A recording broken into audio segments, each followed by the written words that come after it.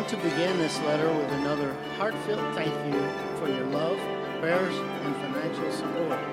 Kristen and I very much appreciate being a part of your missionary family. We count it a great honor. I also want to say thanks for these Christmas love offerings. They really do mean so much to us. When we think about Christmas in October, a few words come to mind. First would be love. FBC loves their missionaries, and we know that. Each time we have visited, we have been warmly received and have enjoyed wonderful fellowship. When we receive your Christmas love gift, we're reminded of your love for us, the very love that we share in Christ. Thank you for loving missionaries. We also think about the word sacrifice. We know that giving to missionaries the way that you do takes sacrifice. Especially in our current economy, things are more challenging today, it seems, than ever. We're always amazed at the offering amount and know that you have not taken this lightly. You folks have sacrificed much each year. Lastly, we're reminded of the word fellowship. In 2 Corinthians 8, the Macedonian churches desired to send a gift to the church in Jerusalem through Paul. He writes of these churches, praying us with much entreaty that we would receive the gift and take upon us the fellowship of the ministering to the saints, 2 Corinthians 8:4. Their gift was another way to fellowship with the Jerusalem saints by ministering to them. We are blessed to know that First Baptist Church is continually fellowshipping with us, even though we're half a world away. Thank you for your fellowship and friendship. I could say more, much more, but I will not for the sake of your time. You folks are such an encouragement to us. We appreciate your love and prayers very much. We look forward to seeing you again when we can enjoy a more personal fellowship. Until that time, please keep serving Jesus there as we serve him here. Your servants in Africa, Nathan and Kristen Childs.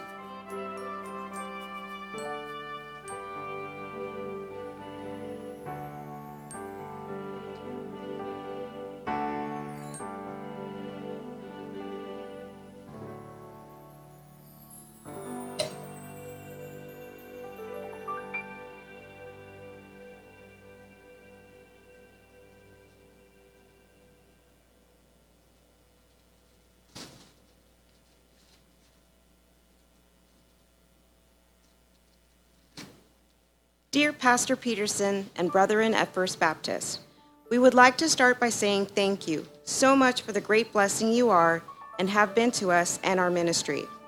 As missionaries, we often find ourselves walking the extra mile for the sake of the ministry. Yet what you do as a church, going that extra mile, is a great encouragement. We thank you for your love for missions and your giving heart. What you do with the Christmas in October giving allows us to do special things as a family that otherwise we wouldn't be able to do. We cannot thank you enough. May God bless each of you for your love for the lost in Mato Grosso, Brazil. In Brazil for Christ, Peter, Zerlene, Stanley, and Kevin Doolittle.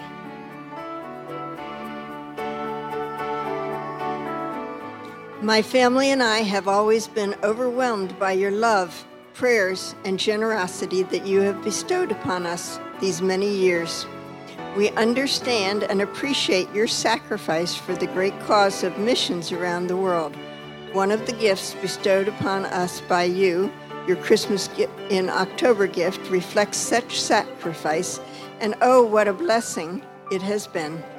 Each year we have used the gift to reconnect with our family that, until recently, has been scattered over 4 time zones of the USA. This last year was a little different than past years, as our combined family of 8 kids, their spouses, and 16 grandchildren spanned 4 time zones, which represented a great logistical challenge for the holidays. We used the offering to travel to Michigan for Christmas, to Tennessee for New Year's, and to Texas in mid-January, Tim's birthday, to visit all of our 8 children and 16 grandchildren. Words cannot express our joy. that came with spending quality time with our kids and grandkids for the holidays, nor can words express our gratitude to you for all that providing that opportunity financially for that to happen. We love you all. Again, we say thank you. Tim and Lisa Falk.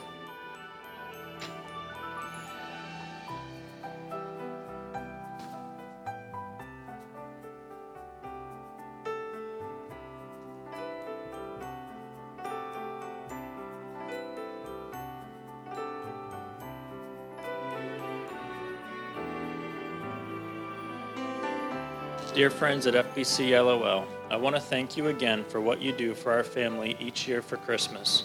Sincerely, there have been years where our children would not have received any gifts from us if it wasn't for your generous giving. This year, we have 3 children at PCC. They are working hard to pay for their college bill, but they cannot afford it on their own. We are helping as we can. Our plan this year is to skip Christmas gifts and use the money to fly our kids home to Romania for the holidays. Jacob has not been home in 4 years, and Bethany has been gone for 2 years. So everyone in Romania is excited to see them, and we are excited to have Christmas as a family for the first time in years. Brent George, Romania and Ukraine.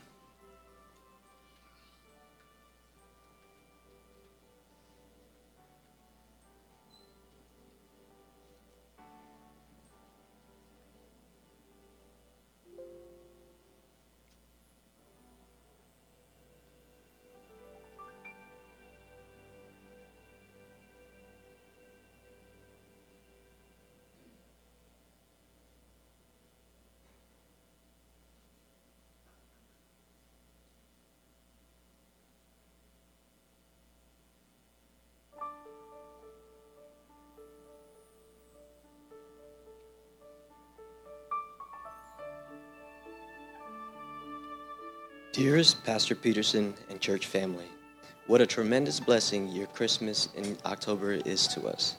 We used your offering last year to go on vacation this spring to New England states.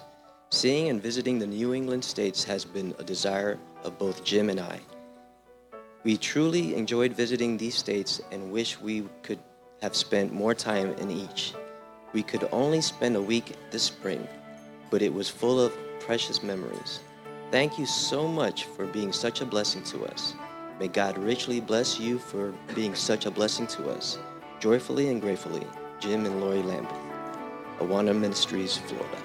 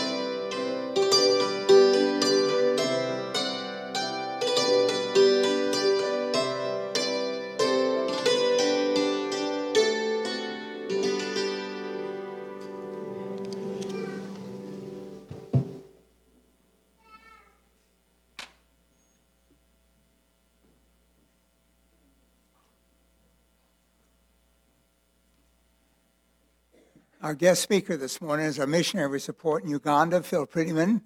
We've been supporting him right at about 7 years now. And when I heard he was going to be in the States, I asked him if he'd come and be a part of this special service we have here.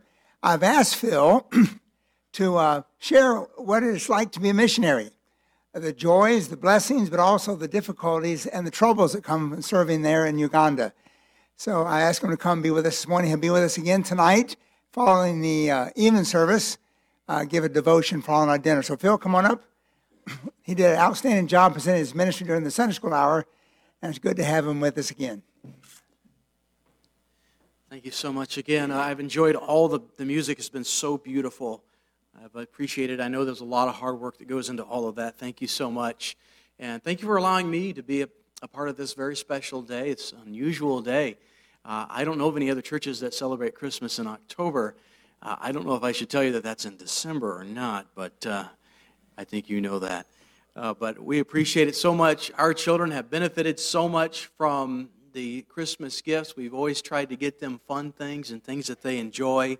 We got last time, I think we got a nice foosball table that we found, which was a surprise find there in Uganda, but we found one and we bought it. And other times we've just taken extended vacations to special places where we could relax a little bit. But this church means a lot to us, and I know for a fact that when people hear First Baptist Church Land of Lakes, missionaries are encouraged. They know that church is working with us, and they're serious about the Great Commission and sharing that. There's nothing worse than being misunderstood when you need to be understood, and when somebody understands why you're doing what you're doing, it brings a lot of help. I wanted to just read a few verses in 1 Corinthians 16, and I won't take long. But I wanted to read these verses. 1 Corinthians chapter 16 and verse 15. The Apostle Paul says, I beseech you, brethren, ye know the house of Stephanas, that it is the first fruits of Achaia, and that they have addicted themselves to the ministry of the saints. That really answers the question why we do what we do. You don't really have to ask an addict why they do whatever it is they're addicted to, because the addiction is kind of self-explanatory. And we are addicted to the ministry of the saints. God has called us to preach the gospel of His dear Son to every creature. And sometimes mission work is stripped of all of the romance, and there's no background music playing while you're doing it. And you continue to do it because, once again, you are addicted to it. You want God's will to be done. It is your passion. It is your obsession. And we share that with our Heavenly Father, who loved the world so much that He was willing to give His only begotten Son. And that was quite a high price to pay. I know in just a few moments you're going to be bringing up these little gifts and putting them on the tree as a show of your love and your support. Of course, our Heavenly Father put His Son on a tree. That was the price He paid, because that was the value that He had upon us. And while Jesus was on earth, it was also His great obsession, His great focus. Jesus told His disciples, my meat is to do the will of Him that sent me and to finish His work. Christ, more than anything else, focused His life, His goal, His energies on reaching the lost with the gospel. I heard a story of D.L. Moody that I always enjoy. He was never one to miss an opportunity. And one day it was raining heavy in Chicago, and he was sitting under an awning, and he saw a man without an umbrella kind of running down the sidewalk trying to get out of the rain as fast as he could. And D.L. Moody just kind of jumped out, opened his umbrella, and said, do you mind if I walk you to the next place? And the man said, well, that's very kind of you, thank you. And D.L. Moody didn't waste a whole lot of time. He said, I wanted to ask you a question. If you died today, do you know you'd go to heaven? And the man said, that's none of your business. He said, well, actually, that is my business. And he said, you must be Mr. Moody. And he said, you're exactly right. He'd never met him before. But he had heard stories that this man lived the gospel. And I know this church is addicted to the gospel of Jesus Christ. Amen? And that's why you sacrifice, and that's why you do what you do. And there's nothing that you help missionaries more in than that we are not alone in this burden and this passion of our Lord. Notice what the Apostle Paul said In verse number 18, for they have refreshed my spirit and yours. You have many times done that for us as well. These people had visited Paul while he was on a missionary trip to Ephesus. And these individuals visited him, and they were a great encouragement to him. And he said, you've refreshed my spirit. The Apostle Paul had low times in his life. He had times of great discouragement. One chapter over in 2 Corinthians, he said we had the sentence of death within ourselves. That means we were depressed to the point of we just want to die. That's exactly what he meant. Our heads were in the mouth of the lion. And you helped to deliver us. And what a blessing you are. Missionaries do face great difficulties. I was thinking about it as I watched the pictures and tried to take note, looking at the children particularly. I think the greatest difficulty that missionaries face on the mission field is their children. Meaning that it's hard for a parent to watch their child suffer. Not too long ago, I had to take Ezra over here to get 8 crowns in one sitting because he had had too much Christmas candy, apparently. And so I had to put him under. And when he was coming out of the anesthesia, they kind of prepped me. They said, I don't know, have you ever been involved with one of your kids, like 6, 7, 8, being under anesthesia? If so, you probably know where this is going. The nurse came in and said, now, you really want to hold him real tight when he comes in. Don't let him scratch his eyes out. Don't let him throw himself off the bed. And I'm wondering, what did you do to my son in there? Why would I even think that he would do that? But sure enough, they brought him in, and he was just coming out of it. And I mean, he was doing everything he could to throw himself off that bed. Slamming his head against the wall, and there goes the hands up to the eyes. Like they knew what was going to happen. And I told my wife after that, it was about 35 minutes of that, I said I wouldn't do that again for $1 million. That ripped me to pieces. I cannot stand to watch one of my kids suffer like that. Missionaries face that monthly. It's one of the greatest challenges because young people they haven't lived, they haven't experienced a lot of things, haven't matured, and so it can be a great challenge. When my wife and I were there our first year, my wife came in one day and she had a pregnancy test in her hand, and she handed it to me. And now we had another couple, Lindsay and Joe, that we knew, and so I looked at it, I said, oh, Lindsay's pregnant. She said, no, Phil, try again. I said, I know this isn't us. She said, this is us. It's like, aren't we too old for this? Forgive me if that's TMI, I'm sorry. But yeah, sure enough, she said number 7's on the way. And right about that time, we were told that we were not going to be able to stay under our NGO. There were some philosophical differences between us and the other group, and they said, you've got 2 months to get a new NGO. So I looked into it and found out that establishing an NGO takes about 2 years. And so we were really starting to get stressed out because, flying is not so good. My wife had already gone into premature labor and had a preemie on a flight before. One of our children was born at 27 weeks, 2 pounds, and it was quite an ordeal. So we were kind of getting a little concerned about that. And we began to seek any kind of way we could get this NGO. And just about maybe a month or 2 before my wife gave birth, my son and I, Isaiah and I, were on a motorcycle, and we were driving back from a church plant in a village. And we were on a very rough dirt rock road, and there was an elderly man ahead of me on a bicycle. And out of nowhere, he just swerved right in front of me. And I knew I had 2 choices. I'm either going to kill that man or I'm going to lay the bike down. And so I chose the latter. I the very best I could, I laid the bike down, and it was a miracle. My son Isaiah rode me like a bronco. He did not have a bruise, a scratch, anything. He just climbed up on my left shoulder as I rumbled down that road. And when I got up, my motorcycle was over there, and I could see that fuel was starting to leak out of the motorcycle. So I went over to lift it up, and when I tried to lift it up, I couldn't lift it. And so I thought it must be stuck or something. Maybe the handlebar got stuck in the mud. I don't know, but I can't lift it. And I couldn't figure it out. I must have had a bunch of adrenaline pumping through my body. So I reached down again. I'm like, I have no arm strength.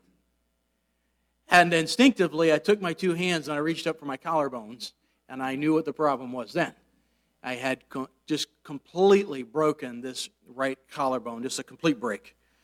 And so for the next 3 months, I sat in a bed. How many of you ever broken your collarbone? Man, that is not fun. How many broken a rib? I heard that's about the same thing. Those floating bones. But when I'm supposed to be helping my wife, and we had to move out from where we were, which we were very familiar with, and, we had a little bit of familiarity, and, it was a house built for Americans, so it was kind of American-friendly. And we're going into town looking for a house where, there's no houses for people with 7 kids, and American style. So we ended up moving into this little place, and it was very foreign to us. It was kind of scary, to be quite honest with you. It was a little unnerving. And we had thieves jumping over the wall almost nightly. So for about 6 months, the dogs were just barking all night long. We had terrible insomnia. My wife's having a baby. I can't help her. I could not lift myself out of bed. My wife, pregnant, 9 months pregnant, would literally have to pull me out of bed. And it was a very, very, very challenging time in our life. We had a midwife come over and from the U.S., and she delivered the baby in our bedroom in this little house. And I don't know if you know what it's like, when darkness and sorrow can just start descending. And that's what was happening in our home. It was like, man, is this going to get worse? So our little boy was born, and about a week or 2 into his life, we noticed he wasn't gaining any weight. In fact, he was getting skinnier, and we have pictures of him. He just looks like a skeleton. And we had no idea what was wrong. We called the doctor, and we said, hey, what do you think's wrong with our little boy? He said, well, have you tested him for malaria? We said, well, no, we just have been so paranoid that we've always have a mosquito net on him. We've just tried to be really careful. He said, I would test him for malaria. We tested him, and it was positive. So our 2-week-old, I can't remember, someone like that, tested positive for malaria. Which malaria there is cerebral malaria. If you don't treat it in 3 weeks, you are dead as an adult. So for a 2-week-old, we're thinking like, I know what the medication did to me when I had it. I was like, what is it going to do to my 1-week-old? My daughter also had malaria. She went from a 93 temperature to a 107 within 1 hour. So watching your kids suffer is the most challenging thing on the mission field. But the greatest blessing of the mission field is God's presence. When Abraham came back from that battle with those 5 kings, and the king of Sodom and Gomorrah came and tried to bring him a reward, he refused it. And the next verse, the Bible says that the Lord appeared to him and said, Abraham, I am your exceeding great reward. Isn't that great? The greatest thrill of missions is a level of intimacy with Christ that cannot be known in any other arena. And you're part of that. You say, well, we're not in Uganda. Well, you really are. You really are, more than you know. And the work that you do here has, I don't have words to form to tell you what a big part of it you are. And we appreciate you so much.